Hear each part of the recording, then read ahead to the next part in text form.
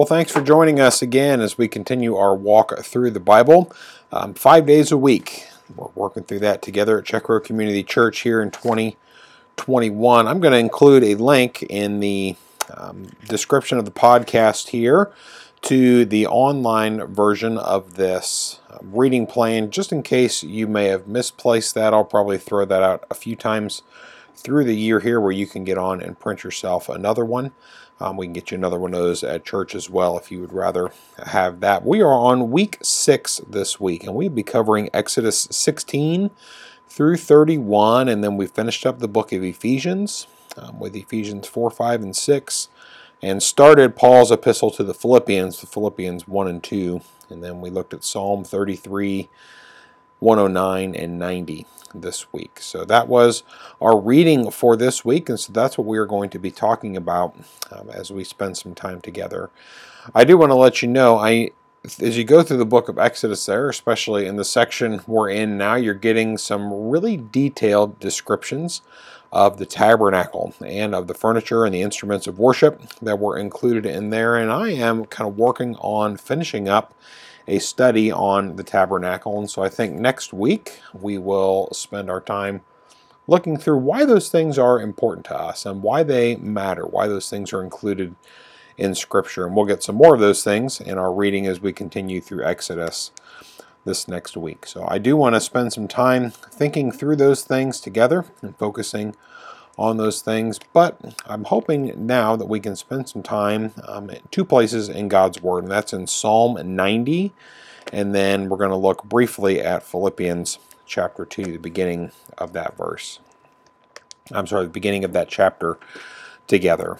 Psalm 90 was in our reading this week, and I just want to read Psalm 90 to you. I don't know about you, but I've found it really helpful myself to listen to Scripture read as I read along in my copy of God's Word, and it just seems like that it jumps out to me a little bit more. Maybe it causes me to slow down and to read it at a little bit different pace, but to see it with my eyes and hear it with my ears helps me to usually have a different understanding. So I hope that you have a copy of God's Word there. I'm going to read Psalm 90, and then we'll just talk a little bit about why this was important to the people of God and why it's important to us today. So the first thing I'd like for you to notice is that this is a psalm of Moses. There are not a lot of psalms of Moses, but this is recorded as a prayer from him. And this is how it starts, Psalm 90, verse 1.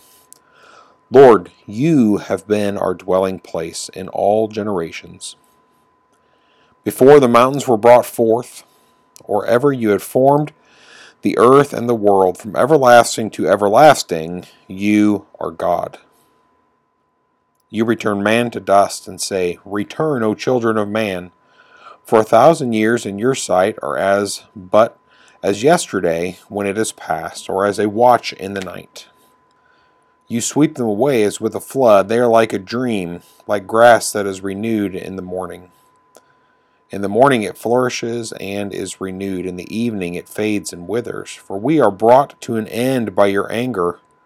By your wrath we are dismayed. You have set our iniquities before you, our secret sins in the light of your presence.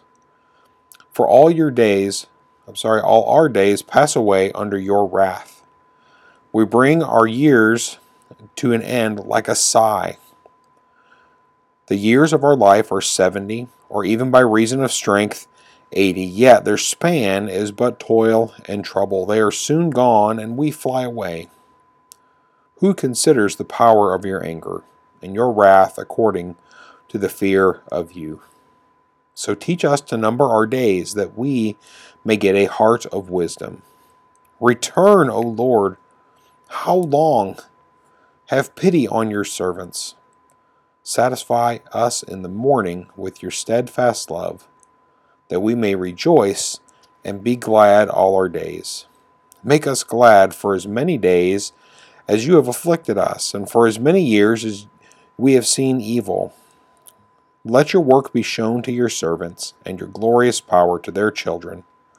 Let the favor of the Lord our God be upon us, and establish the work of our hands upon us. Yes, establish the work of our hands.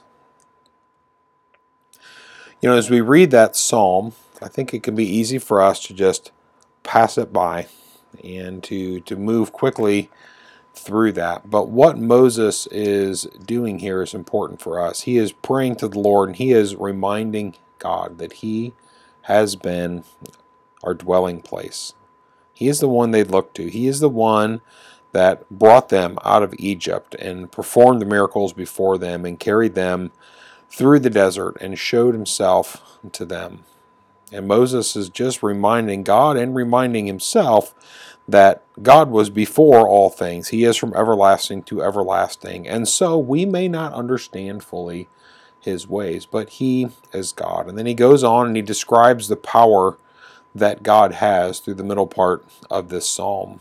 That God is eternal. We, of course, are not. But to the Lord, 1,000 years are as yesterday when it is past, or as a watch in the night. It is fleeting before him. He sweeps them away as with the flood. They're like a dream, like grass that is renewed in the morning.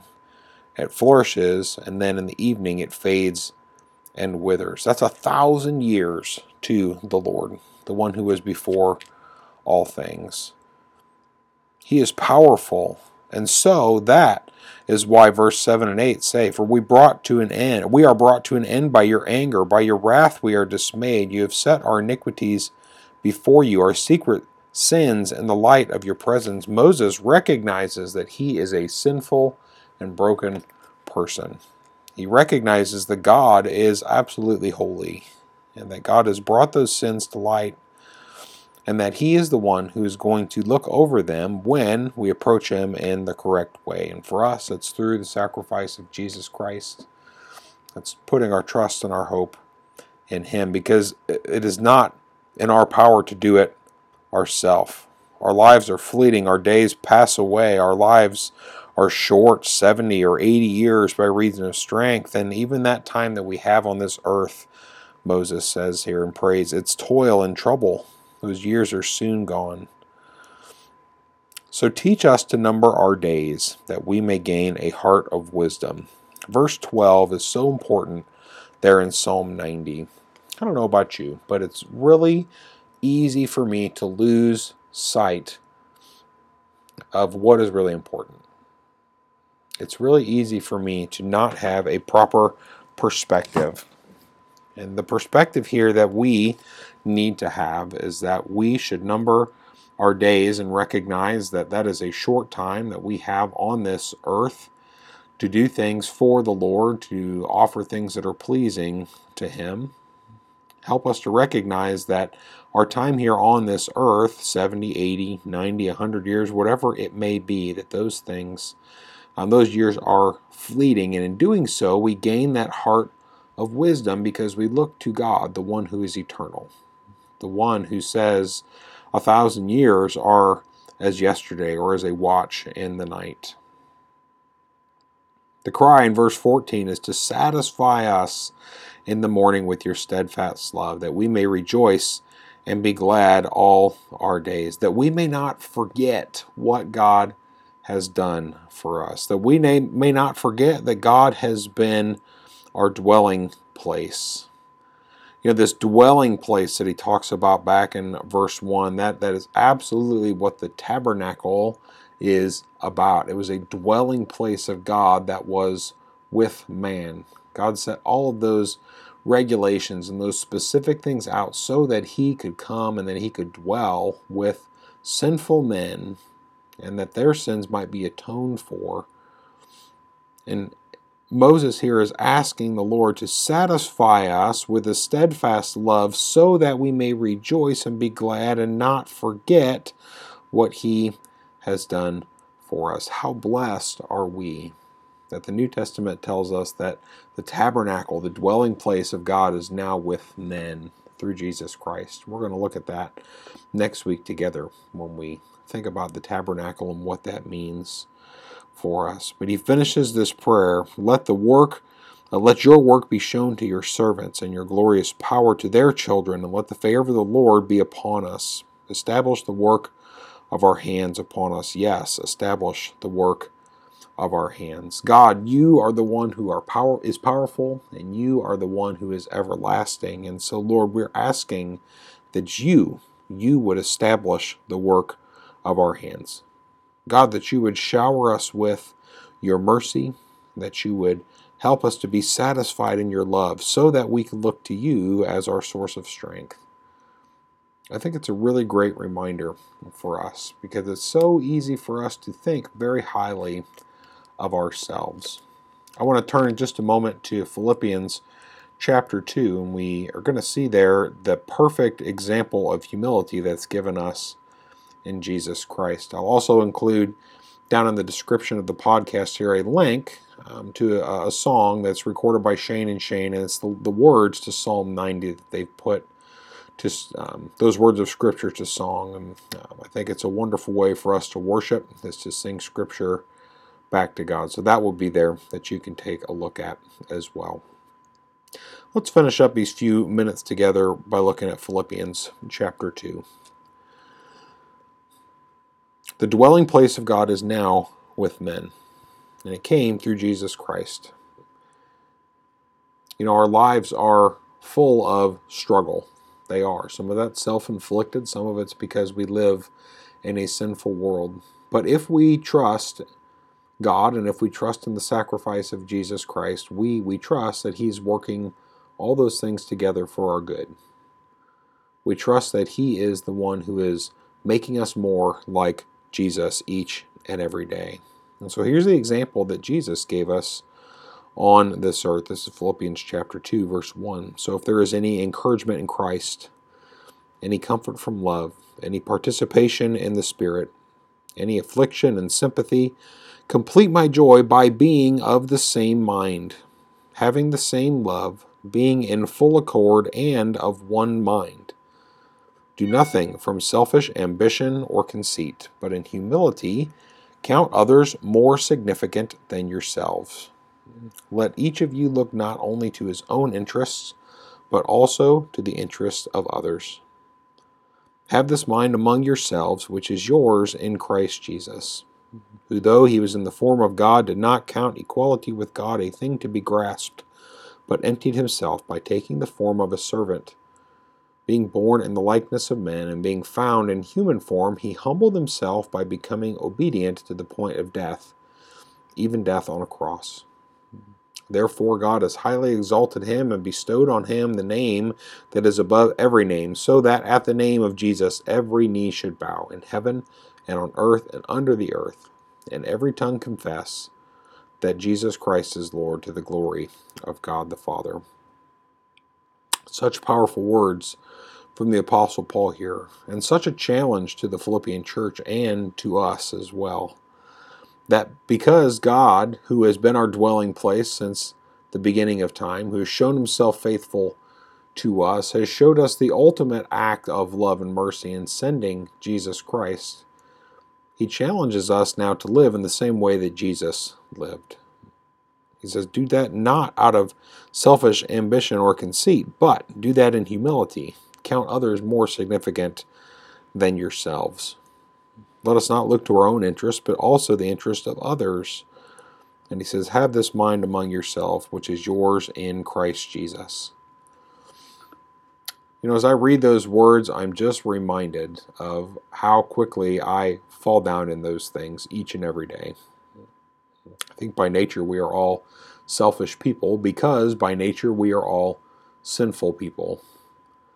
And so when we have selfish and sinful people living with and working with and breathing with other selfish and sinful people, it's easy for us to see why there's so much conflict, why there's so much hardship, why there's so much struggle, why there's so many things that just point us away from God. But Paul's encouragement here is that because Jesus Christ came, you can choose to do it differently. And you can choose to look to the interests of other people instead of yourself. I don't know about you, but that is a reminder to me of God's steadfast love, as Moses writes in Psalm 90, that we should be looking for that, and we should seek that out. So I guess I just want to encourage you today that as you consider how this week is going, you can consider whether or not it's been the way that God would have it go in your life. And you might say, yes, it was, or you might say, no, it wasn't. You can choose to do it differently from here on out. You can choose to have the same attitude in yourself, which is yours in Christ Jesus. He offers that power to you, and He offers that ability to you because He is so good and because He is so gracious and He is so merciful. He was humble enough to come to this earth so that we might know God. And when we choose to trust Him, we can humbly look to the good of other people above ourselves. And I know that's hard. I know that that is a challenge, especially when those people don't return that same humility, when they don't return that same respect.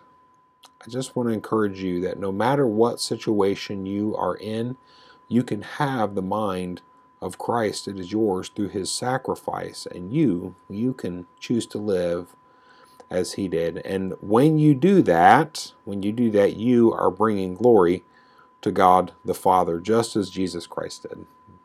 He brought glory to God the Father by being obedient to death on a cross. And because of that, God lifted Him up and exalted Him, and God was glorified.